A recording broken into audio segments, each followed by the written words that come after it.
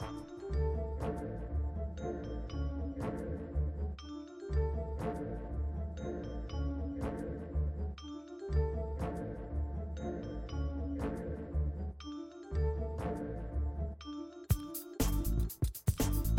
everyone, I'm Wendy Mutz, creator of the Left Pocket Project, which brings you the history of leftists of color, one swipe at a time.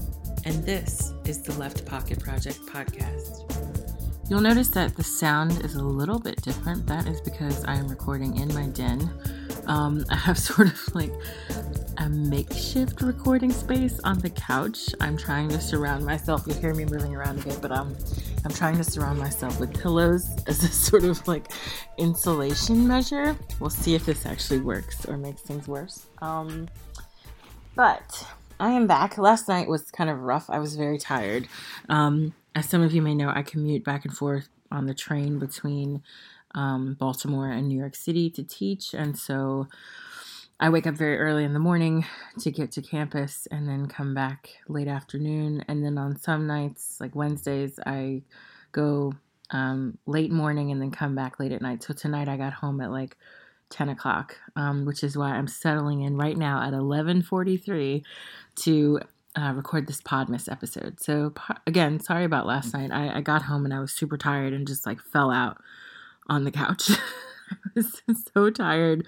And by the time I woke up, it was late, like well past midnight. So I said, let me just scrap for tonight. I've got to do other stuff like domestic work, put stuff in the dishwasher and to put things away and wash clothes and whatnot. So I needed to do that last night instead of Podmas. It was very important for me to get those things done. So tonight I am multitasking. I usually am multitasking actually, but not during Podmas. Usually I take the time to record the Podmas just by itself, and I'm not doing other things while I'm doing that. But today I am doing two things. So one, I am cooking food in the oven, roasting some veggies for my child because she's going to school tomorrow. Very excited about that because, as you know, she's been out for a week, I should say, because of a COVID infection at her school. So 2 kids got COVID and then they had to shut things down. And so she's going back tomorrow, which is really exciting. She kept testing negative for COVID, which was also very exciting. And I hope to keep it that way. Hopefully we don't bring COVID back into the house somehow, or into the house, I should say, for the first time. So my fingers are crossed on that front, although I don't know, every day feels like I'm playing Russian roulette, like the bullet is COVID and you just keep spinning the barrel of the gun and hoping for the best. And it's really scary. I mean, because right now my daughter is the one who poses the greatest like outside risk to us because we still do grocery store pickup. My husband and I wear N95 masks everywhere. When we have to go to the doctor, N95 masks. When I commute to New York, N95 masks. You know what I mean? So like I'm very like hyper cautious. I even wear like with the Omicron stuff, I wear an N95 outside now in New York, just because the sidewalk is so crowded. You can't. You're breathing in everybody else's air despite your being outside. So I just keep the mask on. I get off the train, I keep the mask on, walk to class. I'll have maybe two seconds outside where I move the mask, drink some water, put my lip gloss on, and put my mask back on to go to teach. So that's where the stage that we're at right now in terms of the level of protection and precaution that we're taking. So sending our daughter to school is like really scary on that front because she is too young to wear a mask still. And, she's interacting with kids of different ages. So, and like aftercare and stuff. So she can always get some, and even the kids in her own group, of course, if they get it from home, bring it to school, none of them are masked. So she can get it from one of them and then she can bring it home to us. So it's a little bit scary, or a lot scary, even though we're vaccinated and boosted and all that jazz. We just don't want to get COVID. I would prefer not to get COVID if I can avoid it. And especially as we don't know the long term, like we don't have a real full understanding of the long term side effects yet. Even of mild cases of COVID, because I keep hearing about people who get mild cases of COVID and then have very long term, side effects. It's just kind of scary. So anyway, enough about COVID. I feel like all I talk about is COVID, and that's just because it's always on my mind. It's constant concern. That's kind of what happens when you have a child and you actually like follow the stuff that's going on. And if you have your own, comorbidities or health issues or whatever, yeah, COVID's always kind of scary and on the mind. But anyway, excited about her going back to school. That'll be nice. She can have a break from us. We can have a break because it's been this past week has been really difficult because, my husband and I don't have family here. We don't have like a babysitter or a nanny or something like that. And we would, I guess under normal circumstances, have had someone be a babysitter, like if we needed to go somewhere or whatever without our daughter. But I don't believe in having a nanny and stuff. It's just not for me. And so I didn't want that. But because of COVID, we don't want either, right? We don't want a nanny for sure, but we definitely also don't want a babysitter. So we've just been taking care of her ourselves all the time. And that meant this past week that my husband, who works from home, attempted to work from home while taking care of our daughter, who is almost 2. And then I left. I worked out of the house and came home. And then would take care of her when I got home. So it's kind of, or on days that I wasn't working. So it's been a rough week. And we've done the best that we can. But, my heart goes out to the parents who left their jobs because of school closures last year, or who just were, saw themselves being unable to do work while also having children at home, just in general, even if they weren't going to school. And I recognize how hard that is, because I had my daughter right before lockdown, pretty much gave birth right before lockdown in our state. And it was very difficult. We didn't know what we were going to do. We didn't know what to expect. We didn't know how things were going to turn out. And we don't have family here. So yeah, that's why it's on my mind a lot. It's been a rough couple of years. So anyway, on to today's topic. I actually want to talk about yet another rough topic, but I want to talk about debt today. And I think, there are multiple forms of debt. I'm going to be talking about financial debt in this case, but, I think it's fascinating the degree of debt that we're expected to take on and then not feel anything about or not see it as an excessive burden for a big chunk of the population, and how that's just getting worse and worse. So the other day I was talking to my students, and I asked them, just out of curiosity, like this was a couple weeks ago, I said, what are you paying here at NYU? Like, how much are you paying for school? And they're undergrads. And they told me $84,000 a year. I straight up almost fell out of my chair. I could not believe it. I had seen reports talking about schools being $70,000-ish, which was already absurd. But when they said $84,000, I couldn't believe it. I'm like, what are you paying for? Why is it that expensive? Like you're paying the rent on these buildings in Manhattan. That's what you're paying for. You're not paying for your education. And it's really unfortunate because while I think, of course, there are amazing professors and TAs and researchers and stuff at NYU, that goes without saying. But I don't think any education anywhere, even if it's at Harvard or Yale or whatever, should cost that much at any point in time. And I just thought to myself, like all of these kids are going to go out of, unless they're, wealthy, many of them, if not all of them, are going to leave school with debt and like considerable debt. And then when I look at job applications, they're not paying people that much. Like the average middle class job, an office job fresh out of college or whatever, they're not paying that much. They're still paying what they paid us 10 years ago. 15 years ago, like it's appalling. I looked at, just kind of thinking about what I was earning right out of college. I worked for a corporate law firm in the billing department, believe it or not. It's kind of weird to think about myself doing that now, especially considering my switch in politics. I went from being, kind of standard issue liberal to someone who is firmly on the left now. But I think that yeah, when I look back on it, I said, wow, I made decent money, especially for a fresh out of college graduate. And yet now I'm looking at salaries and kids are getting the same amount of money. And that I graduated from college in 2006.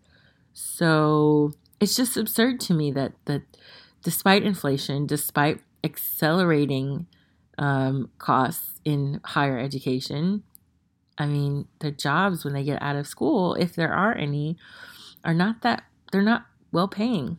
And in order for you to get a well paying job, you have to go to law school or med school or whatever. You have to have some sort of professional degree, which also puts you into further debt. And which is why so many attorneys, when they get out of law school, go straight into corporate because they know that they can't pay back their loans if they were to go into like a style of law that's a little bit more on the left or the liberal side, right? Civil rights law or work-related law or tenants law, stuff like that. If you're doing things to represent the people, you're not going to make a ton of money. If you're representing corporations, which function like they're people in the laws in this country, you're going to make a lot of money, and you're going to make enough money to cover your loans or your debt, more specifically, from undergrad and from law school or med school. And I say debt, not just loans, but debt in general, because debt comes in a variety of forms. It's not just student loans, right? You have debt from moving expenses. You may have debt from other things you had to pay for in college. You may have credit card debt from college. You may have debt from housing that you had to procure in college. So there are lots of things and lots of areas where you can have debt. Debt from supply costs, debt from books, debt from, God forbid, like any sort of purchases you have to make as a college student, of which there are many, you may be in debt over, especially if you come from a family that's not wealthy, right?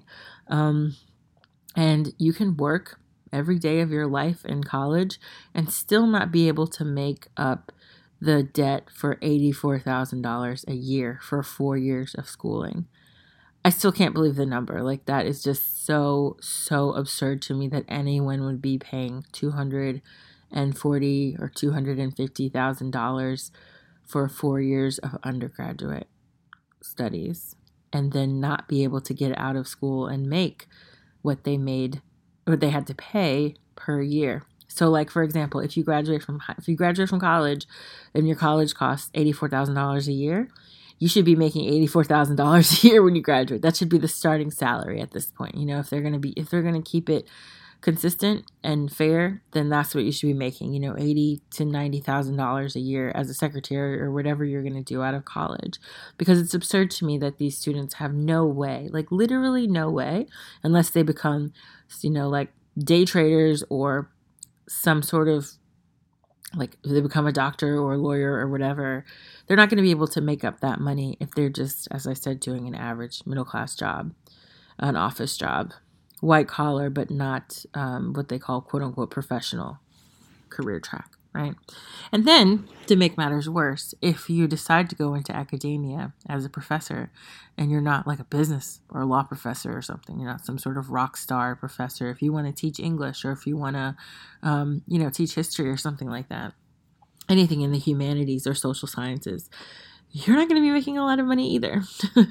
The starting salaries for assistant professors nowadays, it's laughable. And they don't even post them most of the time, as I've mentioned before.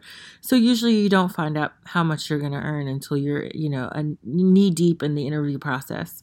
And then they reveal it to you. And then you're like, oh, well, I could just be a secretary and make more than that, right? And maybe I won't be as fulfilled in an intellectual way being a secretary, but I'll be fulfilled in my personal life because I won't have work over the weekends and I won't have all this additional stuff that I have to apply for to have money.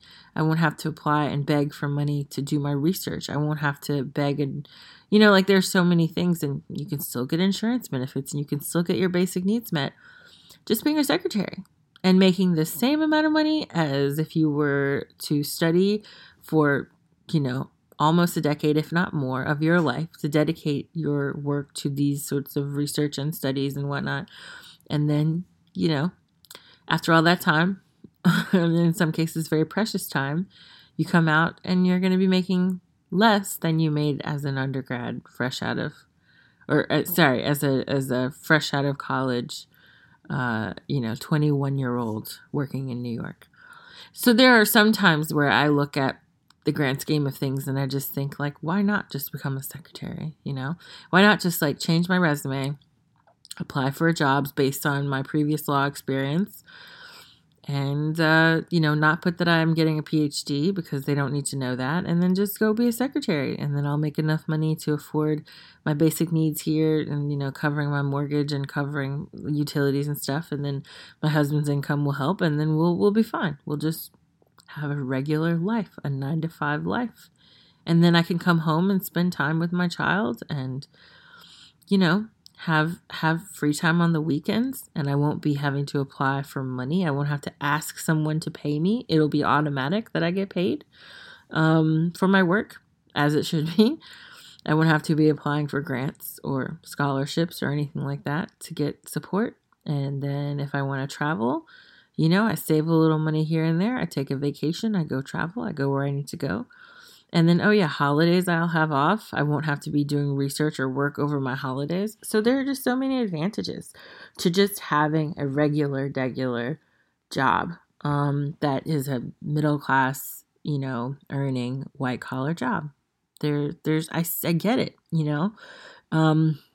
I get the comfort in that, and I understand why people who why you would just come out of college and want something like that instead of having to do more work, more schooling, which means more debt, and then potentially not even get a job after all of that. Because if you look at the prospects right now for certain positions in history, many of us are saying, well, there are jobs, but we don't want to move, or there are jobs, but it's not exactly my field, and there are jobs, but they're so competitive right now because everyone and their mother is applying for a job in ways that we've never seen before. So it's a hyper-saturated field, particularly right now, because so many students went into grad school during the Great Recession because they couldn't get jobs. So they went straight from undergrad into grad school, or they took in my case, I worked out of college, and then I took a year and lived in Brazil. And then when I came back, I worked for a nonprofit, and then I decided to go to grad school. That was quite a longer trajectory than most have. But at the same time, there were many people who were just graduating in, let's say, 2008 between 2008 and 2010, who were just met with no job prospects whatsoever. And so they went straight to grad school, or they went into debt, or both. And, now those people are in the process of ending their PhD, applying for jobs. And, for the past few years, they've been coming out of professional programs and PhD programs and master's programs. And you're seeing a hyper-saturated academic field, or field of academia, I should say, for the humanities in particular. And so then we look at the situation and we say, I think there's been a sort of shrug, not by young people who are having to pay the debt, but by those who are older, by people who are in office, by, of course, the loan companies. They don't care what happens to us either way. But when we look at the situation, there's not very much sympathy for the people who did everything right? We were told from birth, go to college, you got to go to college, you got to go to college, you got to go to college. Your ancestors died so you could go to college, and that you could have a better life than us, and that you can get married, and you can have a child, and you can have a house, and you can have, and all these goals that our parents and our grandparents and our great grandparents had for us, right? And then we fulfill those things, and yet we come out wondering, now what do we get for it? Right? We did everything right. We got good grades. We went to college. We went to grad school. We got the boyfriend or the husband or the house or the child or whatever. Now what? Right? What is the answer? What's the end result other than what we look at in the mirror every day? Tired, exhausted, and trying to figure out what's the point of doing all that I do every day? We don't have any rewards in this struggle. And I think that's what's so frustrating for people, and why people are just snapping over this sort of debt. And don't even get me started on for-profit colleges. That's a whole other racket, which, people have written on and talk about rather frequently. But, I think loans in particular are just so damning. And then, of course, if you talk about medical debt, that's a whole other conversation, right? So right now, I find myself in both medical debt and school, student loan debt. So story time. When I was in college, I went from being in Memphis, Tennessee, which is where I was born and raised, to going to school in New York. We didn't have any friends or family in New York, so I would have to stay in the dorm. I didn't want to risk trying to get an apartment because I had heard already, just through the grapevine, that that's very difficult. And also in New York, they usually don't allow out-of-state guarantorships.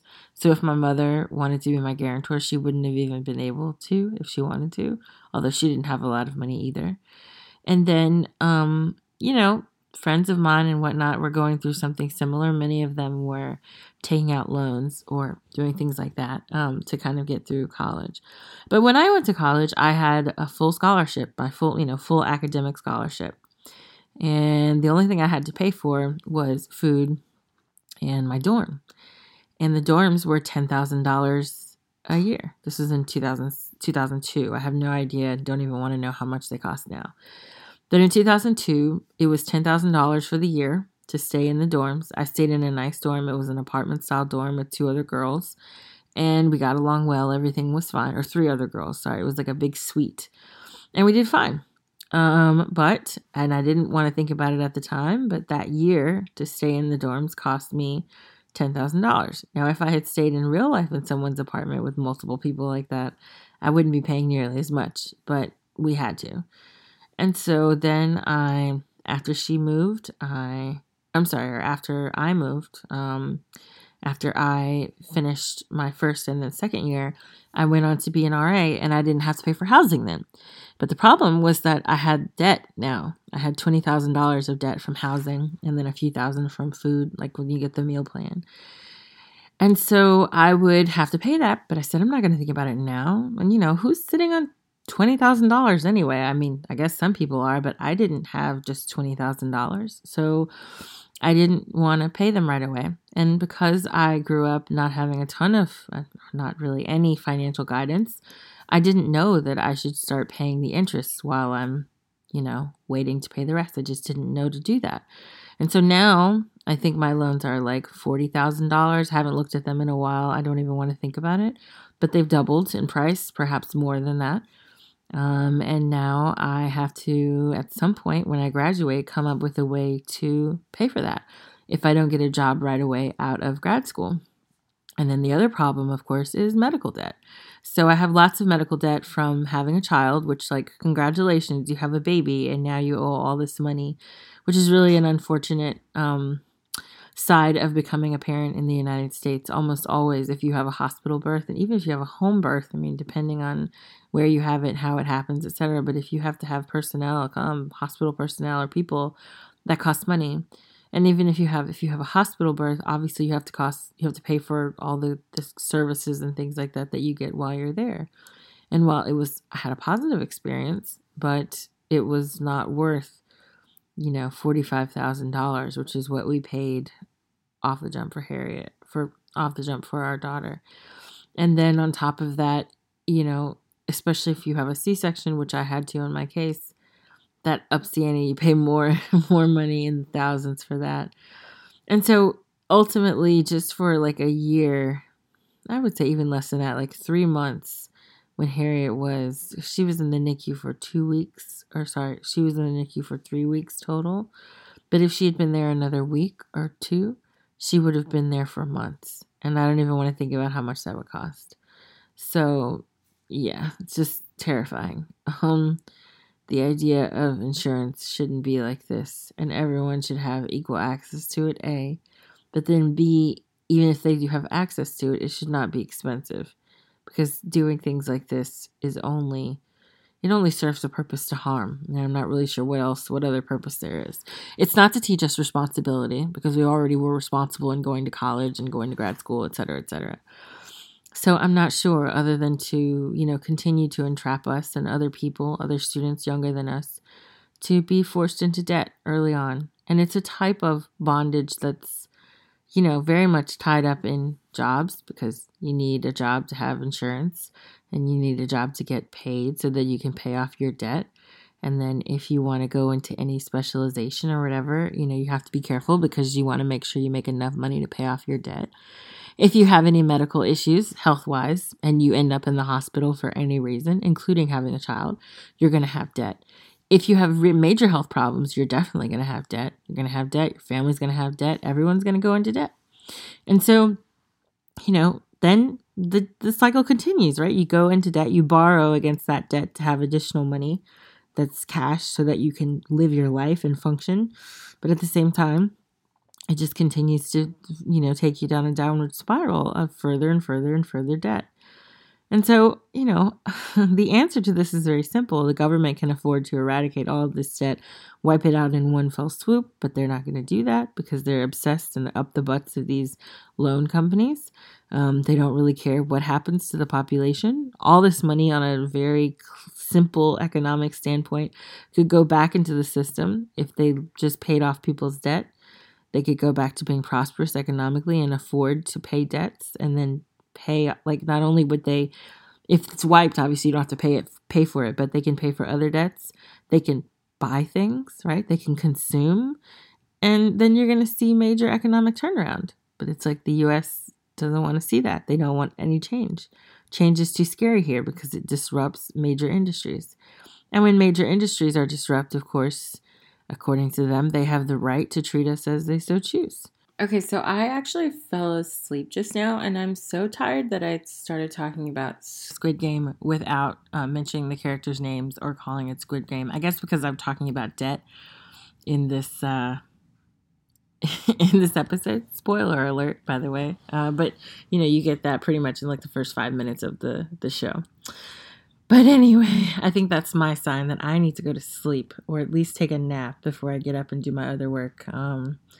So once I'm done with this food that I'm cooking for my daughter for school tomorrow, I should probably take a little nap. But I don't know if I should do that, to be honest. I'm kind of scared because I need to wake up at 5:30 tomorrow to get ready to go to school to commute to New York.